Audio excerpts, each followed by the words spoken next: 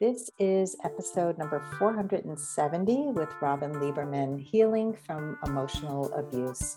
Hi, everybody. I'm Sandy Weiner, and welcome back to Last First Date Radio, where we believe it is never too late to go on your last first date. And if you want support on your journey to lasting love, I wrote a book just for you. It's called Becoming a Woman of Value, How to Thrive in Life and Love, and it's filled with 30 stories and tips and exercises designed to help you step more fully into your value, which is really, if you're dating, that's where you want to come from.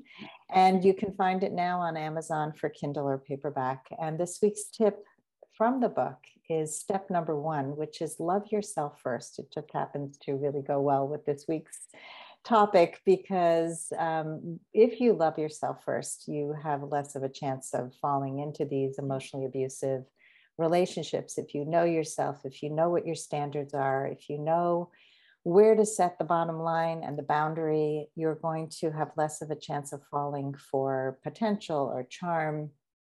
And we're going to get more into it when I bring Robin in. And I will bring her on in just a moment. But before I do, I just want to give a shout out to my Facebook group, Your Last First Date. We are an amazing group of over 3,000 women who are all interested in growth and learning on the journey to the last first date. And so if you're interested in a group that is unlike most of the groups out there for people who are dating, where it's just a cesspool of complaints and it doesn't really help you to grow into really finding what you want, come and join us at Your Last First Date. And now for Robin. She is an educator. She's a novelist with life experience in the areas of marriage and divorce, long-term relationships, and middle-age dating. Her own triumphs and those of other women who have used her as their sounding board gave her the impetus to write her debut novel, which we're going to talk about today, and it's called Searching for September. This fictional romance and suspense captures the essence of a woman who is finding passion in what ultimately becomes an emotionally abusive relationship.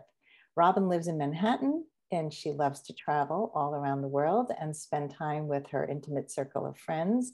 She has a daughter and a son and 3 grand pups. Welcome to the show. Thank you so much, Sandy, and thank you for that great introduction. And it is a pleasure to be here with you. Thank you. Well, let's start with telling us a little bit about the book, Searching for September, a little synopsis, and tell us why you were compelled to write it.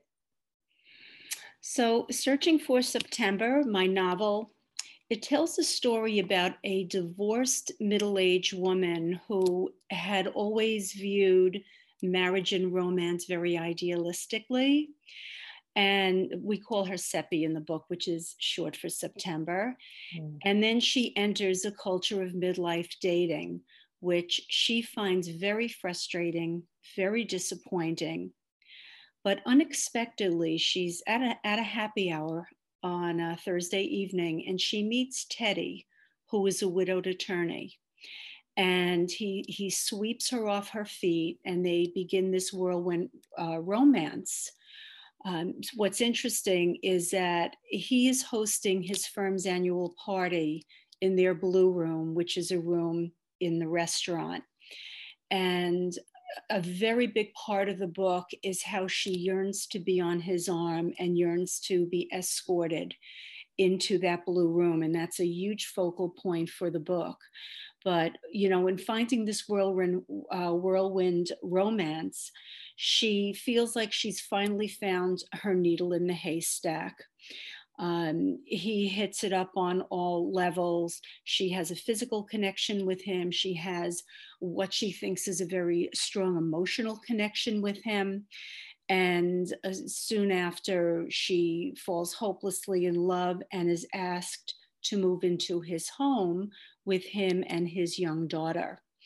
And, you know, as their lives begin to unfold, he becomes very controlling and begins to tear her down and play upon her vulnerabilities.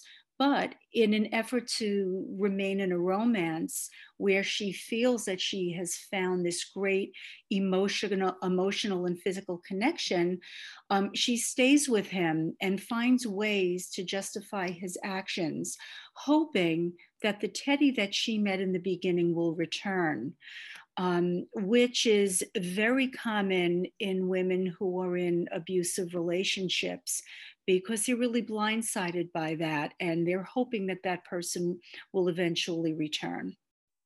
So, after being years of being denied access to this event, she does comply with his rationale and they go each year. He goes to the event. She waits for him in a Manhattan hotel room till he comes back. And one of the big turning, points in the story is when his daughter is trying to reach him and nobody could reach him by phone. And now she has to go to the Blue Room to look for him. Everyone's life changes forever. Of course, I won't get more into the book because I don't want to ruin it for people who have not read it. But it really is a pretty powerful story. Yeah. And it's a relatable story. Absolutely. One of my very first episodes of Last First Date Radio, I interviewed a woman who wrote a book about marrying a narcissist, divorcing a narcissist. It actually became such a huge issue. And I remember all the control issues, the fact that he alienated her from her family and her friends. And it's a very typical behavior of people with narcissistic disorders. And it's so easy to get sucked in to charming people, especially when you've been dating and people can be boring and they don't have such exciting lives. And here's a person who seems to choose you and you get so taken in. And there are little red flags that come up, but you push them down. So I'd love for you to tell our listeners, what are some of the key lessons you'd like them to take away from the story and from being in an emotionally abusive relationship? Well, if I relate directly to my novel, the one thing about Seppi is that she did have this very idealistic view of what marriage and romance would be like. In the book, she remembers being a preteen, reading through her mom's pamphlets, the old 1950s, pamphlets on what it's like to be married. And she carried with her those ideals in her head, thinking that some magical thing will usher her off this platform. And it never it never happens that way. And this day and age is very different than it was in the 1950s. So she really was looking to try to live out that fantasy. So that was one thing. And then she's blindsided by getting herself involved with a narcissist.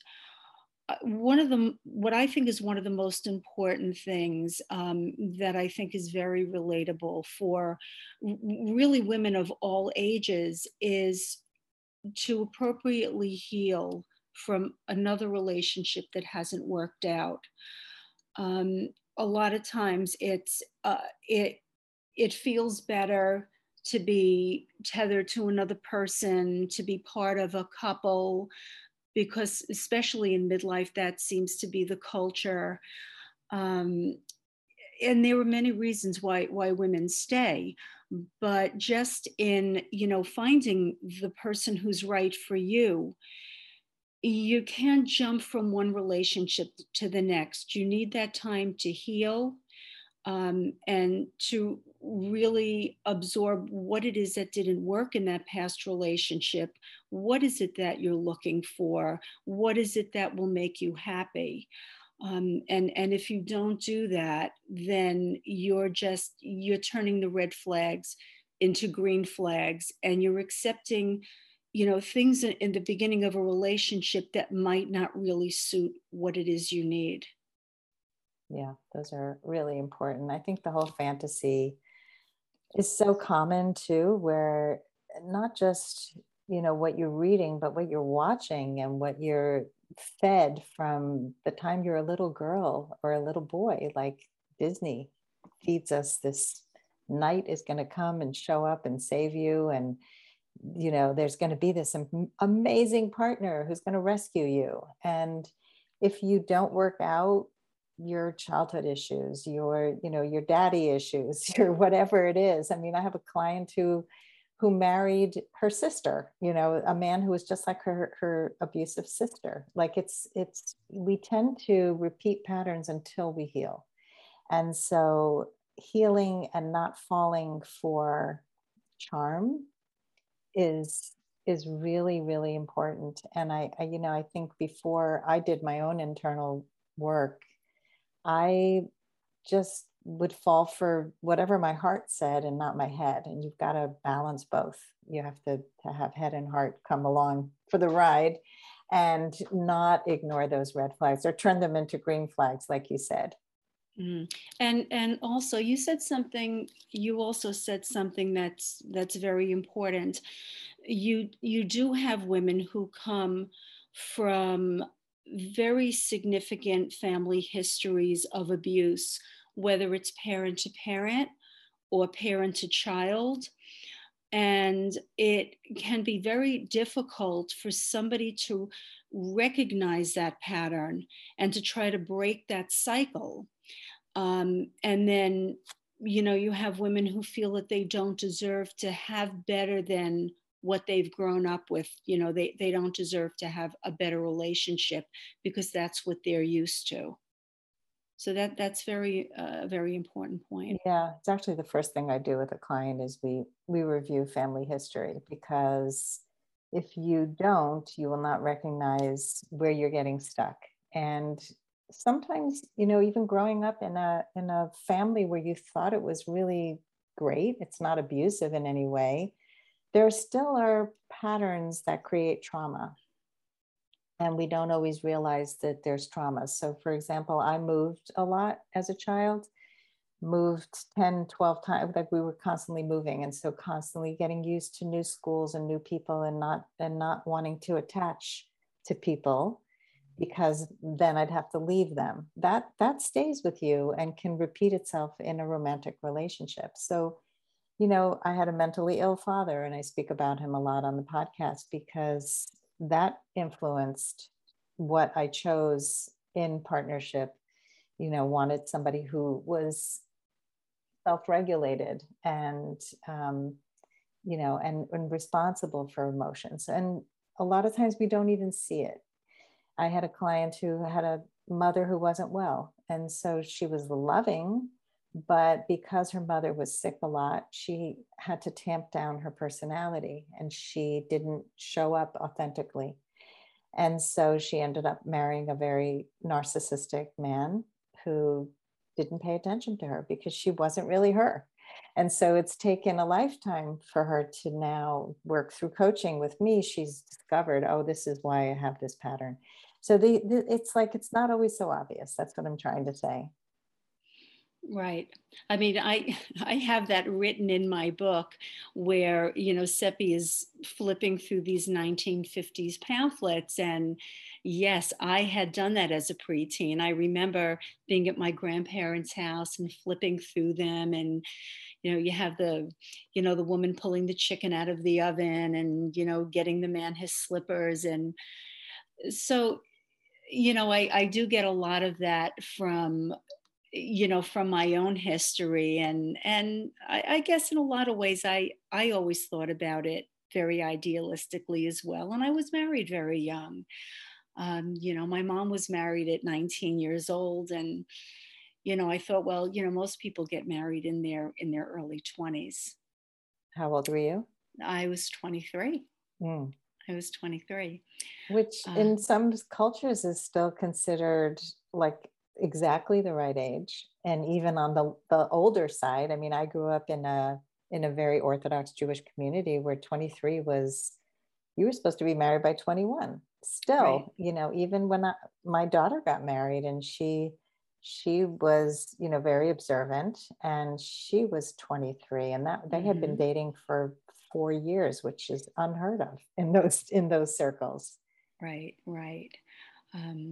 So in my novel there are a lot of red flags, and just even in speaking with female friends,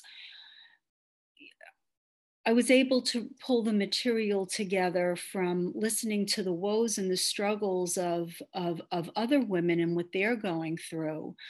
And I think that all of us, like you said, all of us at some time or another have been in situations that have made us uncomfortable, situations that didn't quite match up with what we're looking for.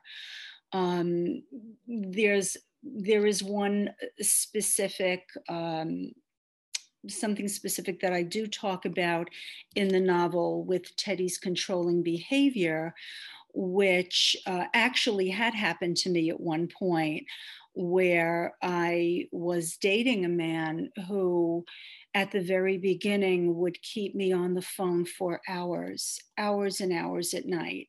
Um, from 9 o'clock at night until 3 o'clock in the morning, just talking about all. At some point, it didn't even make sense anymore. And then you were able to glean that there's obviously something wrong with that relationship, and he's trying to get a control over you and brainwash you or whatever it is. But to be on the phone for hours and hours with someone is, let's talk about a red flag. Mm-hmm. Yeah. So let's talk about some of the red flags that Seppi ignored. And just to touch on what you just shared, I very early on in my dating after my divorce, I had a guy who sent me his entire life story in an email. And he was like, you need to know all of this before we meet. And I said, no, I really don't. And he said, no, you really do. And he seriously wrote, here's where I was born, here's my mother, my father.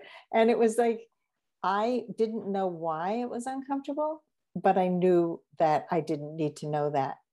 And he was a very controlling person. Stories he shared with me were all about being controlling, but he thought they were hero stories. I'm the hero, I did this. And I'm like, yeah, that's really not okay. So at least, I had the wherewithal at that point, but it's like we don't always know why something feels weird. Like it can feel amazing to talk for hours. It can feel like you're special to that person and he only wants to talk to you. And so you ignore that red flag, which is like, why is he taking all my time away? Why is he talking so much to me? That is exactly how it felt. What man would want to be on the phone with me for hour after hour after hour every single night? No man had ever done that. So, and you're right. It makes you feel special. It makes you feel like you've really found that right person. And Sandy, what you just mentioned about somebody sending you their life history, the first thing that comes to my mind is it's a script. It's a script that's being sent to other women as well. Mm. And maybe 9 out of 10 women might pick up on what you picked up, but he'll have that 10th person that might go for it. Yeah.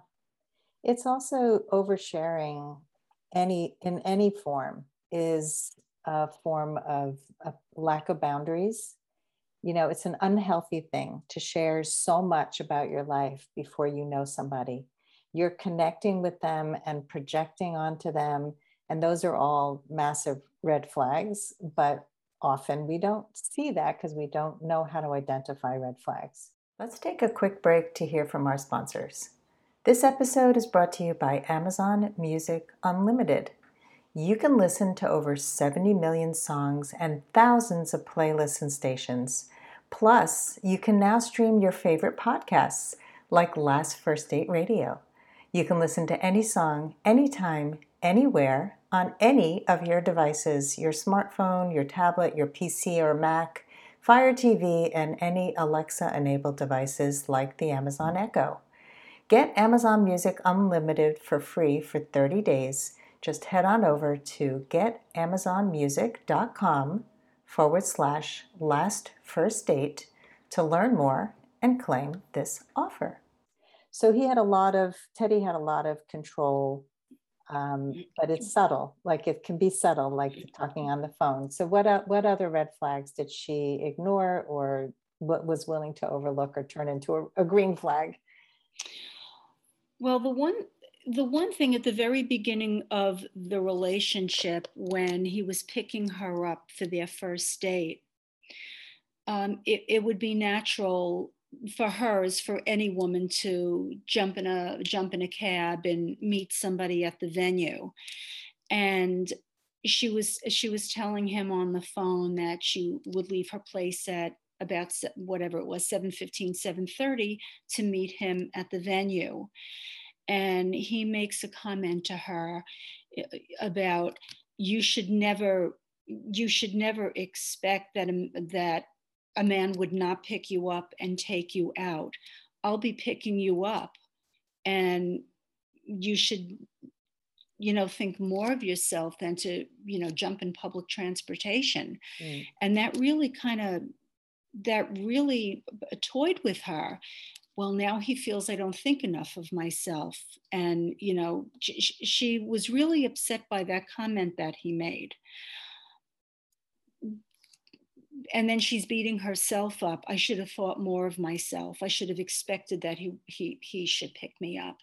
And that was very, very early on. Then they begin dating, and he asks her to move in. And that's the other red flag, is when a man moves to a very serious relationship very quickly and doesn't allow that relationship to unfold naturally.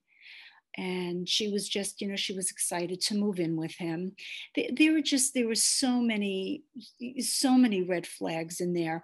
One, and another one that comes to mind, which I think is very significant. I have a Valentine's Day chapter where she's at work and he sends her a box of long stem roses.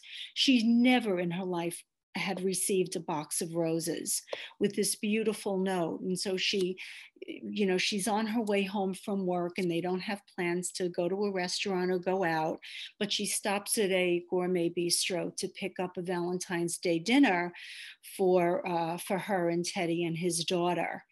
And in all of her running around, she must have missed his phone call, because he then wanted to go out to dinner. So she arrives at the house, and he's in the car. His daughter is in the car, and he's saying to her, we're going out to a restaurant, like, get in the car and let's go. Why didn't you answer your phone? And she tries to explain to him that she tried to do something nice. She stopped to pick up $150 worth of food. And, like, now what? It will all go to waste. And he said, well, if you want to stay here, you can stay here and you could eat the food. I won't eat leftovers, or we can cut it into the meat into the dog's dish and he can have it later. Yep. And she's so blindsided by him, because here, look at this overture by sending her an expensive box of roses. And then she sees him, and whatever she tried to do for him that was nice, he just kicked it to the curb. Yeah. Like, there were no words for that whole situation. Right. That's what we would probably call gaslighting, where she, in many of these situations, she's starting to question herself. And maybe there's something wrong with me that I would take public transportation for a date. And maybe, why would I question moving in so quickly? He obviously loves me. And why would I, buy this food and not throw it out? That's how narcissists start to manipulate. But it's waiting for that person you first met to return, Mm-hmm. to be that person again, and holding out hope that will happen. Yeah. Right. And keep thinking it's only a matter of time, or if I say the right thing or do the right thing, then he'll come back, maybe. So what are some of the reasons that women stay in relationships like this? So you mentioned, hoping that somebody would come back, but yes, can you share some other reasons? Absolutely. So if sometimes I always say that sometimes the fear of being alone is greater than the fear of being with the wrong person. If there's an importance that's attached to being part of a couple, once a relationship ends, the whole social dynamic changes greatly, especially if you're surrounded by other couples. You're just put into a very different social situation. Also, it's comforting. It's comforting to feel needed and wanted. Um, but again, I have to go back to, women being able to identify what it is they're looking for. So if a woman is looking for a relationship that's both, a monogamous relationship that's both sexually and emotionally satisfying, um, it could be difficult to find that, but it is comforting to feel needed and wanted sexually. And in that moment, during those times, you're feeling close to somebody. It's filling a void for you. But if what you're looking for is that emotional connection as well, at the end of the day, you're really not getting what you need. You're only getting it in that moment. And um, it's important to have, at the appropriate times, have these kind of conversations and being able to show your authentic self, that this is what you're looking for. And I believe that sometimes women don't want to show their authentic selves because they want to keep a relationship going, where they're hoping that something is going to change. um, but if it's not your guy, it's not your guy, and that will come out eventually. You just Yeah. save yourself a lot of heartache when you discuss, when you talk about the things that you're looking for. Yeah. I mean, we tend to excuse the inexcusable, and being authentic, having tough conversations early on, even just saying, you know what, this is not working for me, or even getting curious about what a person means by what they say. I mean, I had a guy want to drive me home from a date where I met him. Um, and I said, no, I'm not comfortable getting in a car with someone I don't really know. And he said, well, then can I walk you? And I said, okay. It was like a 20-minute walk back from the bar that we were at. And there was no touching, there was no kissing, but if a person starts to move too quickly, you have to know what your standards are, what you want, who you are, and speak up in a way that doesn't push the other person away, but shows who you are. And if a person gets annoyed, that's a good sign, actually. And so I have had women where a guy doesn't stop talking and he doesn't ask questions on a first date. So that's an example where somebody might think he's really controlling, or he's just not empathetic, or he's selfish, but you don't know. He might be nervous. And so he won't know how you feel unless you speak up. Right. I want to speak to that as well. In being able to step out on the ledge and have those difficult conversations. So, for example, and I certainly can use myself as an example. If I have been in situations where I've met divorced men who have not had children. And for me, the red flag for me is when they don't ask any questions about my children. That to me is a telltale sign. And it is important to have that conversation because, and I'm not saying everybody, but you will find there are men who don't really want to be part of that bigger picture. And my children, they're grown, but my children are important to me. And I would want that special someone to be to really be part of my life, and that includes my children. But you can find a man who is, in their 60s, no children, only interested in travel, not interested in having anything to do with the bigger picture with children, or if grandchildren are on the way. And that, I wouldn't even say, a red flag. That's just something that would not work for me. So it is important to have those conversations. And then the other thing I also want to back into, what you were mentioning before about these, red flags and, going out on dates. There are so many of those that can come up right away. And I always say that, people will treat you by what you allow as a woman. And you cannot sell yourself short. If I go out on a date, I expect to be with a gentleman.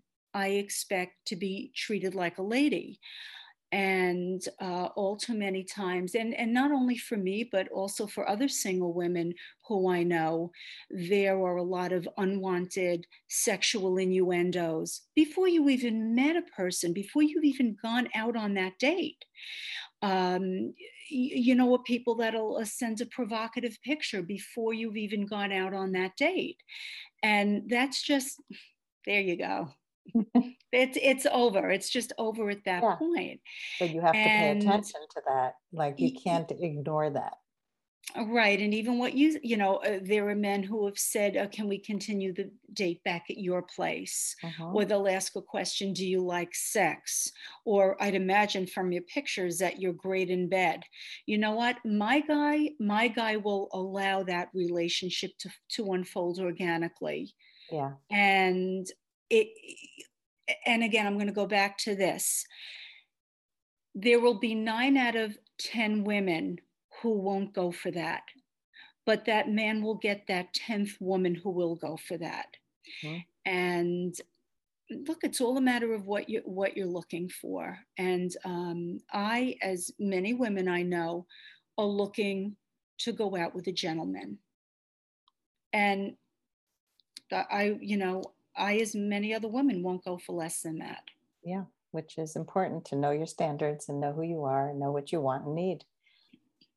And don't allow the behavior of people who are not what you want and need. I mean, I had a guy once say to me towards the end of a conversation, and we were just having a first phone conversation, and he said, "Are you okay that I lost an inch?" And I'm like, we all lost an inch. Like, I mean, we're at this stage in life, I think everybody lost at least an inch. And he goes, well, it wasn't from the other place or something. He made a really nasty comment. And I was just, no, don't even go there. Don't. And it's like, I pick up on that stuff. That is really, it's not classy. It's like, what do you want to prove to me? How big your penis is? Like, seriously, I don't need to know that. And so, yeah, we need to know who we are, what we want. And look, there are people who are dating and just want casual sex, and that's fine. But if you are looking for a serious relationship and then you allow people like this to pull you in, it's going to be trouble. So speaking of that, I would love to hear your final words of advice for anyone who wants to go on their last first date. You've shared a lot of great information here and a lot of warning signs, but if you can share one more piece of advice to help people out there who are susceptible, please share with us. Yeah. Well, I've already talked about, giving yourself the wonderful gift of you and being your authentic self and knowing what it is that you need. I'd like to mention, though, something about the online dating and the serial texting and chatting, because that's something else that you can get caught up in these men who they want to talk on the phone all the time. They want to send texts back and forth. And I've actually had that experience where after a few conversations in text, oh, can we do a FaceTime? Can we do video chatting? And it's no, I want to go out on a traditional date. Like, it's almost like they want that guarantee that if they're going to pay for a drink, they know exactly what they're getting. And there are people who are serious texters and ends up not meeting. So I would say that becomes another red flag. And just to know that, Yeah. have all of that in your mind when you're looking and you're dating. And because so many of these dates, they never come to fruition. You never end up meeting these people. If you exchange a picture, you exchange a phone call, make the date. Make that date. If a person is that interested, they will not let you get off the phone without making a date. Mm-hmm. And if you don't do that, you're wasting your time with so many people. Yeah, I totally agree with that. I made the mistake early on in my dating to talk on the phone and exchange that. We didn't text in those days. That's how long ago it was, but it Right. was like email after email and sending me poetry. And we were both convinced that this was it. And he was a lovely guy, but he lived about an hour away. And so we just kept talking on the phone, but we were already projecting a relationship before we even met. And that was such an important experience for me, because when we finally met, it was so disastrous and there was zero attraction. I was repulsed by him. And I was like, wow. It's like you need to know what is the energy that's going to be exchanged between two people who meet in person, and then take it from there. But people love to just get stuck in these text and chat and not set a date. And either we're on the same page, we both want to meet, or we don't. And yeah, I think that's very wise advice. And I think, all of this is really about taking back your power and not giving it up for somebody who doesn't deserve it. Like they haven't earned the right to all of this time and all of your heart and all of your soul and your money, which also happens with people who are very susceptible. So don't fall for potential. Don't fall for like this idea of who he is, which is what happens when we text and talk too much. We just build this fake person. That is so true. Yeah. That is so true. And for the men that come off, like you say, being very inappropriate, and believe me, I've had a lot of those comments directed my way. Sometimes I turn it on them and say, look, you have a daughter who's in her 20s. How would you feel if a man treated your daughter like that? It's And the thing to say. yeah, and you know what? You're not my fit. I wish you Yep, well. And cut it exactly. at that point and block them, and you're done. Yeah, and I love the way you said that, because a lot of people think it's harsh and it's mean to cut somebody off, but you said it kindly and you're saying, I wish you well, but you're not my guy. I'm looking for something else. That's it. End of Exactly. story, period. Don't talk anymore. So on that note, Robin, thank you for coming on the show, and tell our audience how they can read your book, find your book, and find you. Okay, so my book is Searching for September, and it is available on Amazon. You can get it in Kindle, in paperback, in hardcover, and uh, it will lead, if you go on to the Amazon, it will also lead you to my Facebook page, which is Robin A. Lieberman. Okay. So that's the best way to And this connect with you. is the book. There's the book. Beautiful. Yes.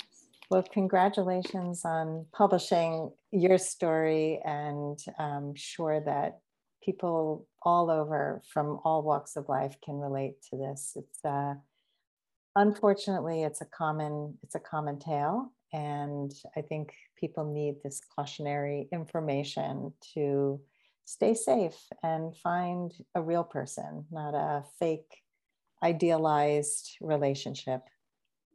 I'm also 9 chapters into the sequel, which will come out next year. Awesome. I'm very excited about that. And thank you so much for having me on your podcast and for the interview. Very important topic. Thanks everybody for listening. If you love our show, please rate and review us, subscribe to the show wherever you listen to podcasts.